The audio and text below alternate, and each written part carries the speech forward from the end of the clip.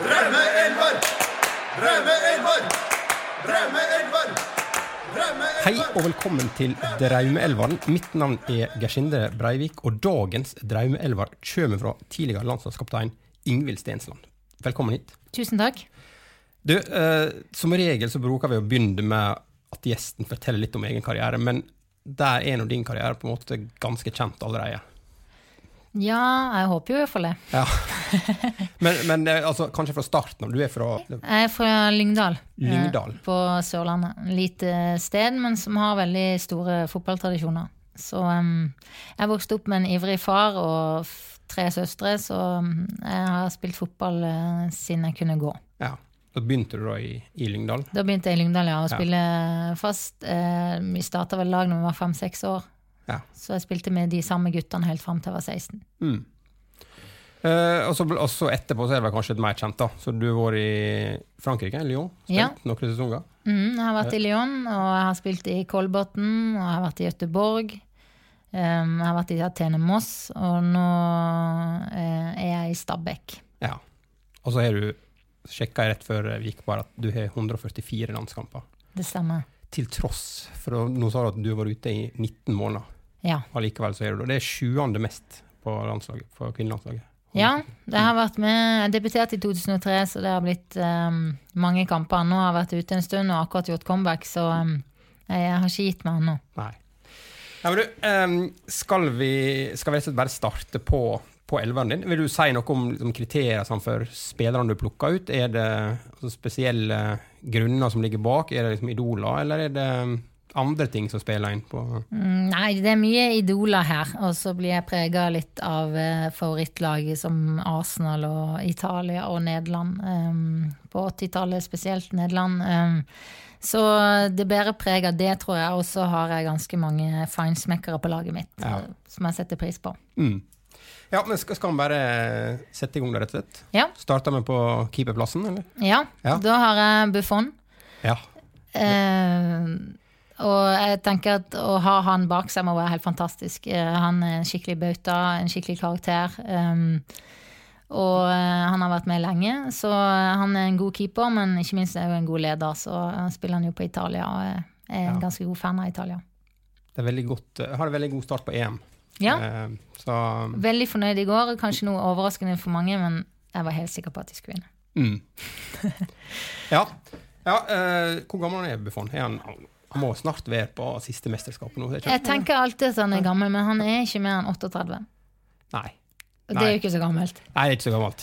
Og kanskje for en keeper så kan han stå enda lenger. Ja. Så, men det føles litt som han har vært med alltid. Ja, det føles sånn. Jeg har alltid sett på Italia og føler at det var Walter Senga først, og så kom han. Ja.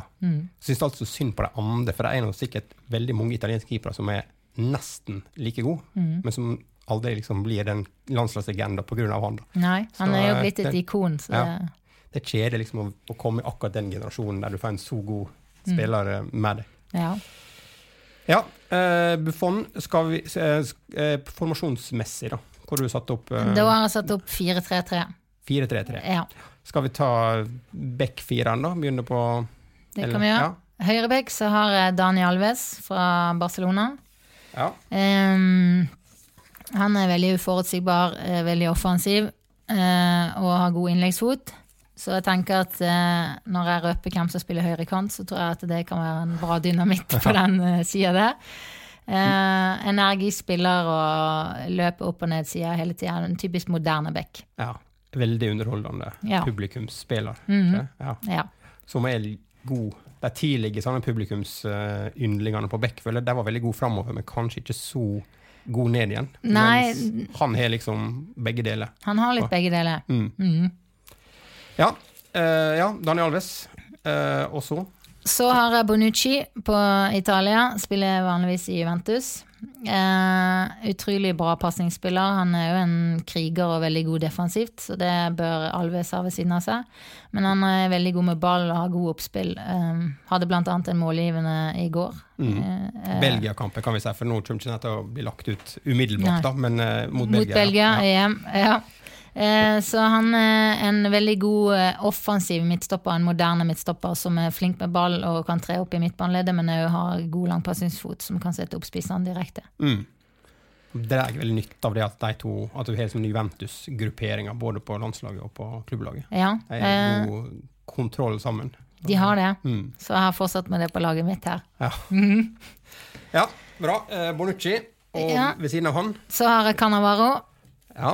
Han har lagt opp, men ble jo han er, vet ikke om han er den eneste som har blitt kåret til verdens beste forsvarsspiller, eller har fått gullballen da, som forsvarsspiller. Jeg tror kanskje det. Ja. Han er fortsatt, ja. Ja, vant VM i 2006, en utrolig god midtstopper, veldig god 1-mot-1, ikke så høy av vekst, men utrolig bra spiller, og jeg tror han ville passe bra å spille sammen med Bonucci. Ja, han hadde nå også et udødelig stopperpar sammen med Nesta, som han var sannsynligvis verdens beste stopperpar bak der. Da, ja, og Nesta er på benken hos meg. Ja, sant. Ja, så det må nevnes. Ja. Cannavaro, han så skal ikke han kjøpt seg et lag i USA, Miami eller noe sånt. Ja. Jeg mener han og Maldini at han skal starte opp der borte med, lurer på om han trener der borte kanskje. Ja, han har vært trener i Kina, vet jeg. Ja. En liten periode. Så det kan godt hende det at det vet jeg ikke, men spennende. Ja, jeg mener her snakk om det at de hoppet å komme inn i MLS på sikt da. Ja. Jeg spyttet en del penger på det. Ja, Fabio Cannavaro. Og så på den andre bekken. Så har jeg Philip Luis, som spiller i Atletico Madrid. Må ha en venstrebeina bekk. Han har gjort det veldig bra på laget sitt. Offensiv, utrolig trygg med ball. Og har en enorm kapasitet som han kan komme opp i banen og være med og avgjøre kamper i begge ender, holdt jeg på å si. Så og så er det bra med venstrebein. Det er pluss. Kan jeg spørre, er du sånn du alltid spilt i forsvar bak der, eller er du... Nei, det er midtbanespiller jeg har spilt mest. Ja, men har du vært liksom, yngre, det er veldig vanlig at folk starter gjerne opp og så siger du litt bakover. Fant du tidlig at det var der du ville være? Ja, jeg spilte mest spiss og midtbane som ung, og så var jeg midtstopper i noen av de første årene i seniorkarrieren min, og så ble jeg flyttet som sentral midtbane i 2004, og siden har jeg vært det. Så er jeg en midtbanespiller. Ja, da kan vi gå midtbanen da, kanskje. Starter vi på den høyre kanten, som du nevnte litt om i stad, eller? Ja, det har jeg Pavel Nedved, sjekkeren, som fikk jeg vel gullballen i 2003. Herja da på slutten av 90-tallet og begynnelsen av 2000-tallet, blant annet for Juventus. Utrolig lagspiller, flink med ball, god innleggsfot, lesespiller bra, playmaker tross at han spiller ut på kanten. Så når han går innover så kan Dani Alves komme opp. Røsje oppover. Ofte den laveste på banen var sånn, den er veldig liten, så hadde han litt sånn krøkt litt sammen når han sprung også, så det så enda mindre ut. Ja, han gjorde det, sånn lavt tyngdepunkt. Han er litt lenger tilbake i tid kanskje enn noen av disse andre her da, men han var en av de mest sånn underholdende. Det var litt synd han spilte på Tsjekkia, han spilte på Italia kanskje han, så har han fått mest noe mesterskap, men på Tsjekkia så var han en stjerne. Ja, han var det, en stor stjerne, så han fikk de vel til semifinalen det ene året, og han var vel også med å slå ut Norge, tror jeg, i 2006, for da stilte han opp og spilte playoff mot Norge, og da bidro han sterkt til at de kom seg til VM og ikke Norge. Ja, så det er litt av en grunn til å trekke litt ned. Ja, egentlig, men det trenger vi ikke snakke mer om. Nei. Og så ser så veldig ung ut også. Så bilder av ham nå, han ser fortsatt han ser litt ut som han er 15. Han har en sånn der, snakker om at Solskjær er en sånn babyface, men Nedved ser nesten enda yngre, synes jeg. Ja, egentlig når du sier det, han har sett like ut alltid. God egenskap. Ja, kanskje. Pluss for det. Ja, flytter vi oss innover da? Ja, det har jeg mitt største idol for barndommen. 80-tallet, Nederland, og det er Ruud Gullit. Ja. Ikke var han bare god til å spille fotball, han hadde dødskult hår, og jeg hadde veldig lyst på sånne dreads som han. Ja. Prøvde du noen gang å få det? Eller? Ja, jeg lot være å greie håret mitt noen uker, men det funker ikke helt sånn. Nei. Men han var mitt idol. Og jeg husker jeg hadde en t-skjorte med Ruud Gullit på, og siste vasken mamma gjorde med den, da datt begge armene av. Den var armene? Ja, faktisk. De løsna i sømmene. Så den var, den var veldig brukt, ja. For det vanlige er at kanskje bokstavene ramler av på ryggen og sånn, men... Nei, det var en t-skjorte av portrett av han på magen. Ok, Så det var ingen drakt. Nei, for det har hatt liksom vært borti at du plutselig mister en bokstav eller to på ryggen, og så blir det et helt annet navn på, men det får gå. Har du møtt Gullit noen gang, eller? Nei, jeg har ikke det. Veldig hyggelig. Er han det, ja? Du har møtt han? Ja. Ble du starstruck? Ja, veldig. Ja. Du blir mye mer starstruck av å møte liksom de som var veldig kjent når du var ung, føler jeg da. At du møter sånn Paul Breitner og sånn, som var stjerne på tidlig på 80-tallet, i forhold til liksom å møte kanskje en som er stjerne nå da. Så det føles litt mer, det var så sjelden også, du så deg. Det var så veldig sjelden jeg var på TV, og sånn, det var liksom når det var store mesterskap. Så da føltes det litt mer spesielt også, kanskje. Absolutt. Men kjempehyggelig fyr, Gullit. Det var etter karrieren var over, da, for så vidt. Så, skal vi ta en til? Ja, da har jeg med meg Patrick Vieira. Ja. Fransk spiller på Arsenal, som er favorittlaget mitt. Han får det defensive oppgaven på laget mitt. Utrolig sterk defensiv midtbanespiller, ballvinner, aggressiv i spillet sitt. Skårer faktisk en del mål, og flink til å komme inn i boks, og bra på hodet. Så han er en sånn, her er det mange kreative spillere, da er det viktig å ha noen som bryter litt vei og vinner litt baller, så at de kreative kan konsentrere seg om det. Sånn enorm rekkevidde. Har du så mange bein? Han har veldig lange bein. Du følte liksom at folk greide akkurat å komme forbi nå, og så kom det liksom en som Vieira fot ut og bare stoppet ballen. Ja. Så,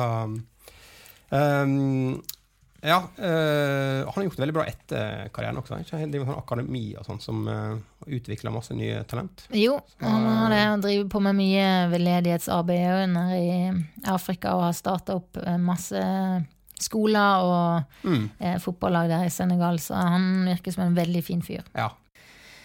Var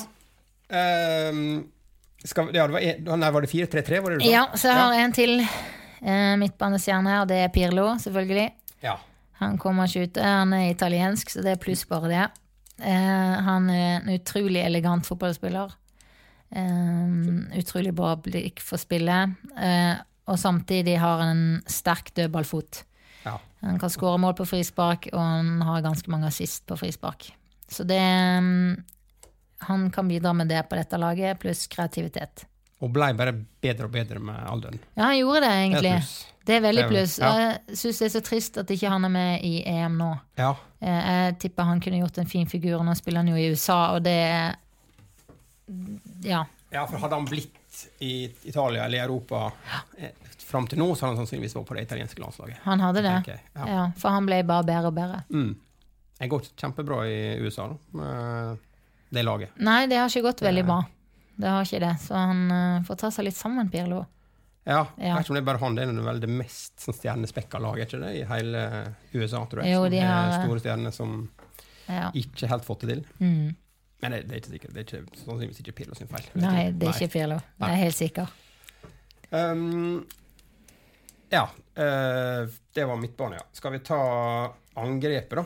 Ja, da har vi jo Pavel Nedved til venstre, og så har jeg Nei til høyre, og så har jeg Øsil til venstre. Ja.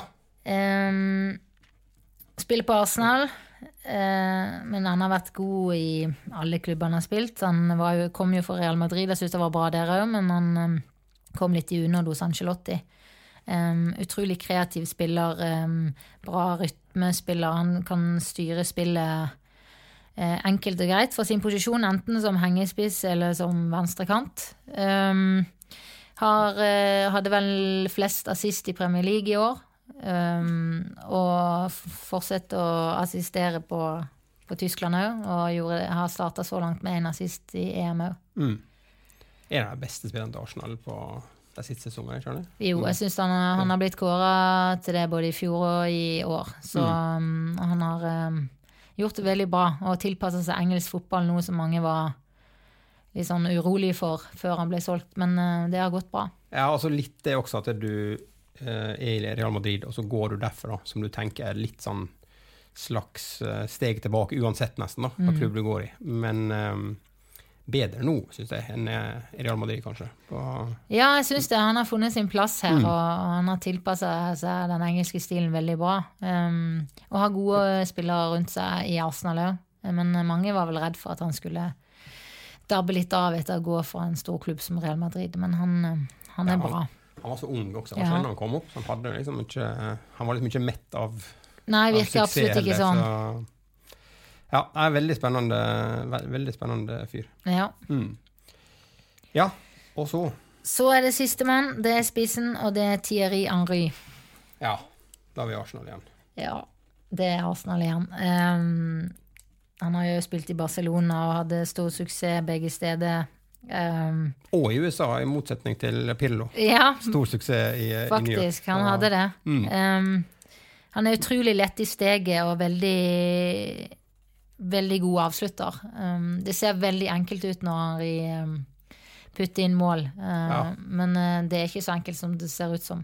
Så, det er ofte sånn rykk fra liksom, midt på banehalvdelen til motstanderen, og så bare sprunger det nesten inn. Ja, han gjorde det, og så setter han som regel alle avslutninger med innside. Plasserer i siden.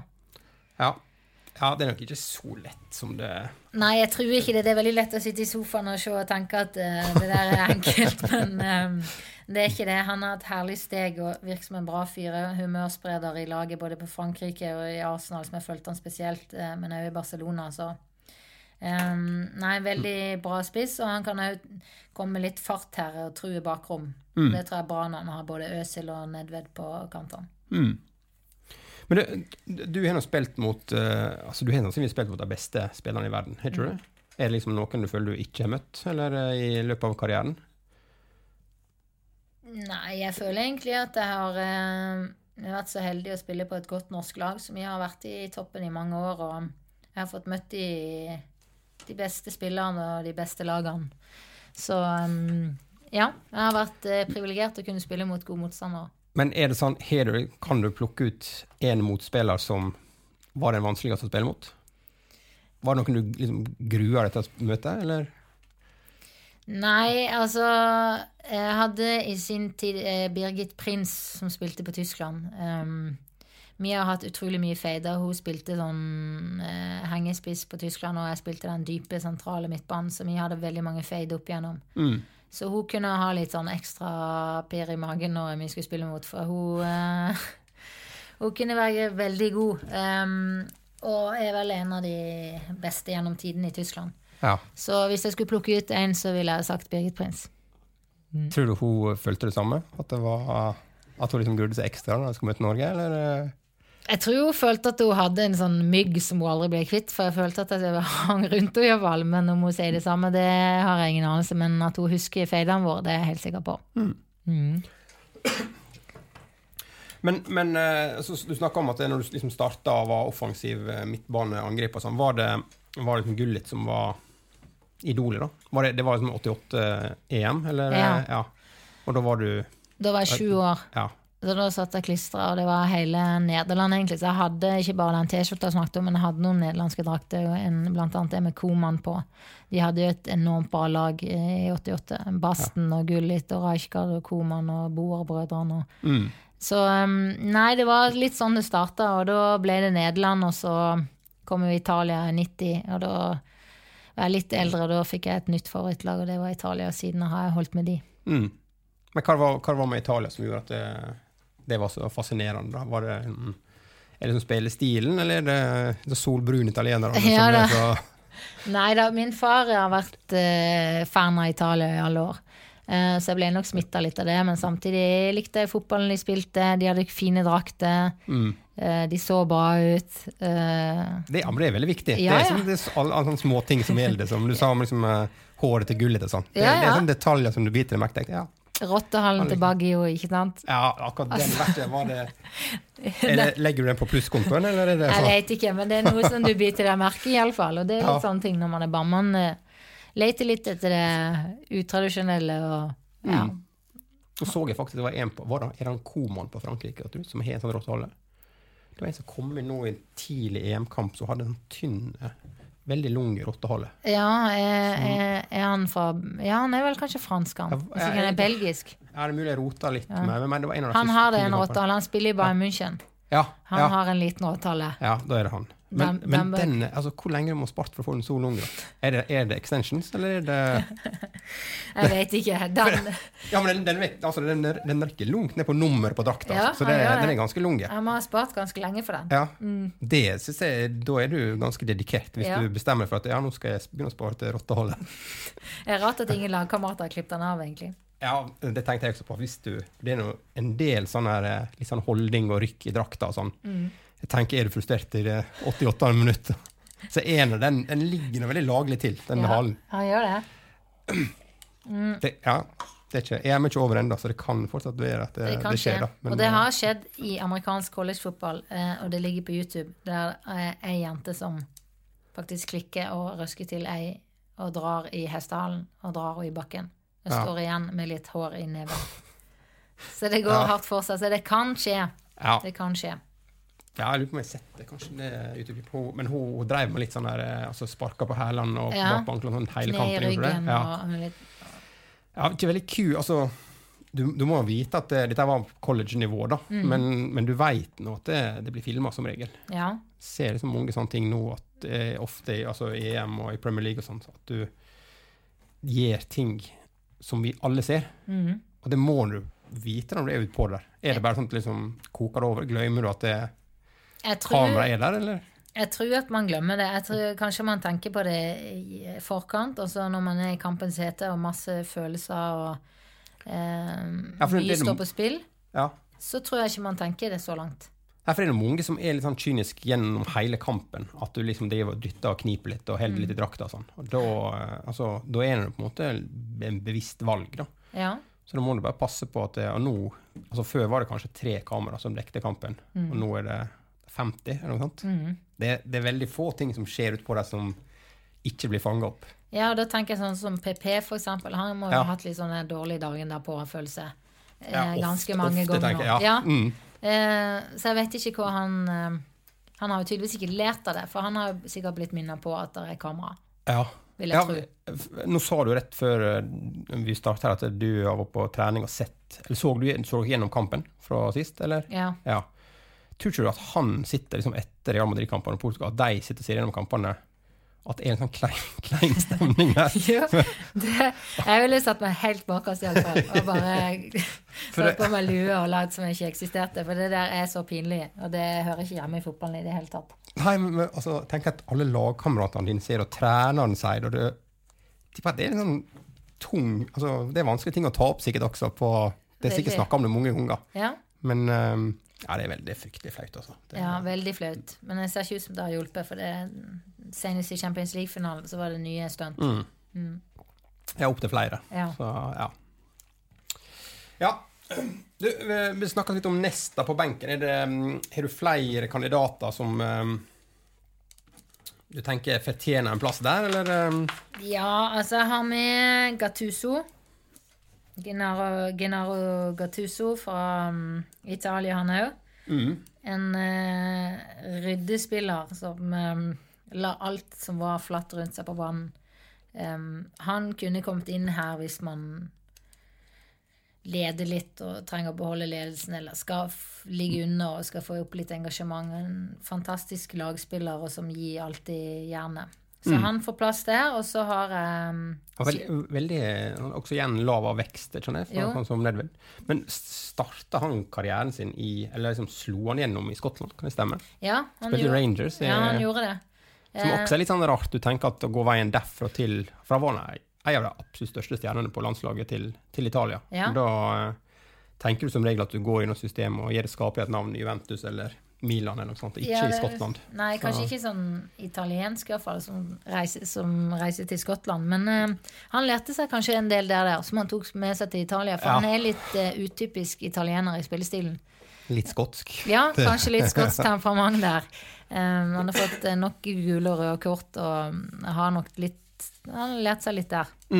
Så han har jeg på benken, og jeg har også med Zidane. Ja. Så det var litt sånn vanskelig valg, altså, at ikke han er med på laget, for han fantastisk fotballspiller. Virker som en fantastisk person. Har jo avgjort finaler for Frankrike alene. Og måtte dessverre avslutte karrieren alene. For å si det sånn. Det var utrolig trist øyeblikk når han måtte avslutte på den måten med den nedskallingen av Materazzi. Ja, men du føler ikke at det liksom ikke... Nei, jeg heier på Zidane, så jeg ble bare irritert, og det var jo mot Italia, så jeg synes det var litt vanskelig akkurat det der. Men jeg tror ingen har tenkt at det har ødelagt noe for han, eller fått et annet syn. Jeg tror kanskje han fikk litt respekt, kanskje ikke for selve nedskallingen, men verdiene hans sine. Det har kanskje ødelagt meg for Materazzi, kanskje? Jeg tror det. Zidane. Jeg tror det. Ja, altså nå skaper han seg et nytt navn, eller på nytt som trener også, så ser det ut som det går veldig bra. Så, ja, veldig. Men vi snakket om Birgit Prins i sted. På damesiden da, liksom noe som, bortsett fra Hoko da, som liksom har skilt seg veldig ut, som du har jo Marta fra Brasil som har vunnet gullballen jeg lurer på om det 4 eller 5 ganger på rad. Hun kanskje over the top nå, men hun har jo vært veldig god i mange sesonger, både internasjonalt med Brasil og for diverse klubber i Europa. Nå hun har vært lengst i Sverige. Ja, Umeå, I Umeå og nå i Rosengård, tidligere Malmö. Så hun har jo blitt kåret til verdens beste spiller mange år og vist at hun har en helt enorm teknikk og fart. Så hun har jeg spilt mot, og hun er veldig vanskelig å spille mot, for da har jeg vært innom pølsebuer mange ganger og jeg har gått forbi veldig, veldig fottrapp og veldig uforutsigbar, så hun er kanskje den spilleren som er vanskeligst å ta ut hvis hun kommer rettvendt og har stor fart. Ja, men hva du tenker da, når du liksom er der på å spille en TV-kamp, og så sitter du der i pølsebua, som du sier da? Ja, nei, det er liksom bare gløymer det så fort som mulig, og så... Du må jo bare det, og så må du tenke at enten får du ta og i mottaket, eller så får du prøve å bremse ned farten. Så man må spille mer kløkt mot sånne spillere. Så de gangene jeg prøvde å ta i mottaket, så jeg tror nok jeg har fått et par gule kors i hvert fall. Men man lærer seg underveis litt sånne småtriks, men hun er veldig bra. Og så har du jo Carly Lloyd, som ble den store spilleren for USA i fjor, verdensmester, og skåret 3 mål i finalen. Det er vel ikke så mange som har gjort før, og hverken på herre- eller damesiden. Fantastisk god spiller, og som kanskje per dagsdato er verdens beste midtbanespiller. Skal vi bare dra gjennom elveren din da? Fra, altså det er altså Buffon i mål, fortsatt aktiv. Ja. Alves og Filipe Luis på bekkene, og en heil-italiensk stopperpar der med Bonucci og Cannavaro. Og så er det, nå roter jeg litt med formasjonen, for det var egentlig en slags 4-5-1 eller 4-3-3-formasjon.